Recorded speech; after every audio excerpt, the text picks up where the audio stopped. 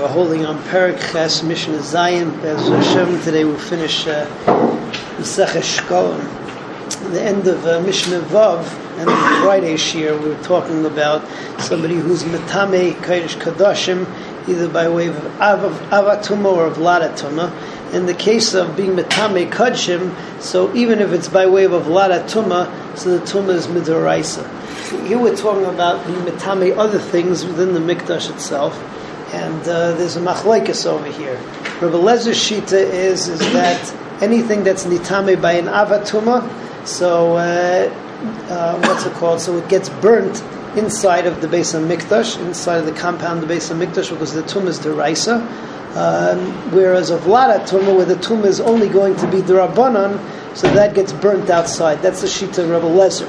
Shita of Rabbi Akiva, on the other hand, is that no.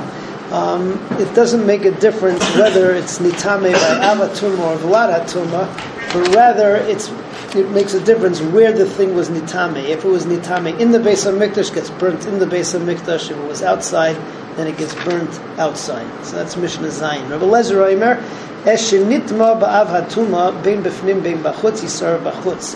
If something inside the Beis HaMikdash, if something gets nitame by an avatuma, whether inside the Beis HaMikdash, whether outside the Beis HaMikdash, it gets burnt outside because it was nitame by an avatuma. The tumah is deraisa. Nitma bevlada tuma, but if it was nitma with a vlada tuma, bein bifnim, bein bachutz, yisar bifnim, it can be burnt inside because of the fact that the tumah is only derabanan.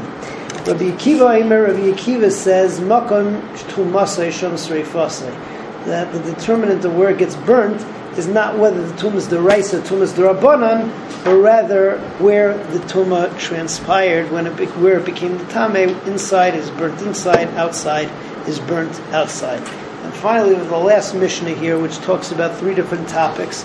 One prefacing something that we'll get into in Maseches Yuma be'ezras Hashem.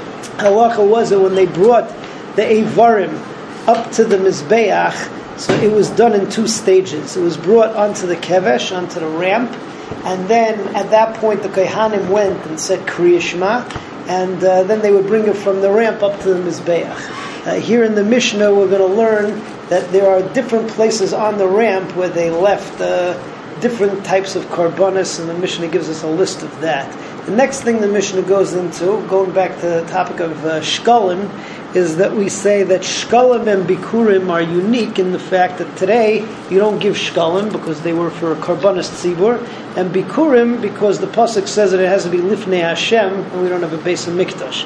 However, maisrus we know apply today. Maisa behema applies today, and becheres, there's kedushas becheres even today. And finally, the last thing that the Mishnah tells us over here, let's say that somebody says that my machzis hashekel should be hektish today, even though there's no Beis HaMikdash, or if he says that my bikurim should be hektish today.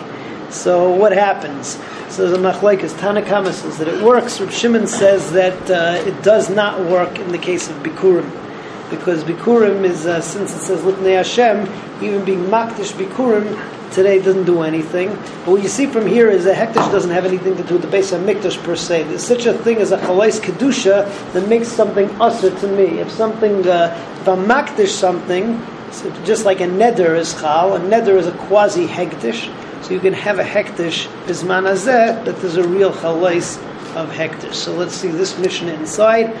Eivari hatamid, the eivarim of the korban tamid, nitanim mechatzi hakevesh ulumata.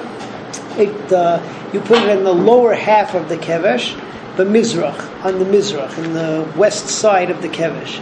V'shal musafim, the musafim nitanim mechatzi hakevesh ulumata, b'mayrav or b'mizrach, different versions of the nusach over there.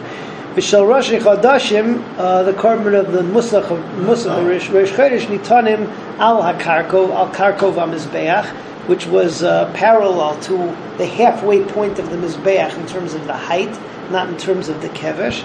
No mala. Hashkalim v'bikurim ein noyegim el b'fnei abayis. Shkalim and bikurim, no such thing except if there's a Beis HaMikdash. Bikurim because of the pasuk Lifnei Hashem, and Shkalim because they were karbanos tzibur. Avo meiser daga and a meiser behema, but meiser But Meiser and Meiser Behema, Abuchairis, and Kedushas Bechor of an animal was born first. Noegim Bein Bifnei Habayis, whether it's that there's a base of Mikdash, Bein Shaloi Bifnei Habayis. Last thing, a Makdish Shkolim will be Kurim, somebody who's Makdish Shkolim and Bikurim is Manazeh, where there's no base of Mikdash. Harizah Kodesh, there's a Chalois Kedusha of Hekdesh. Reb Shimon says, Omer Bikurim, Kodesh, Eino Kodesh, Migzeres HaKosov, that even that any Chalois Hekdesh is only going to happen at a time where it's Lifnei Hashem, and the halacha follows Rabbi Shimon.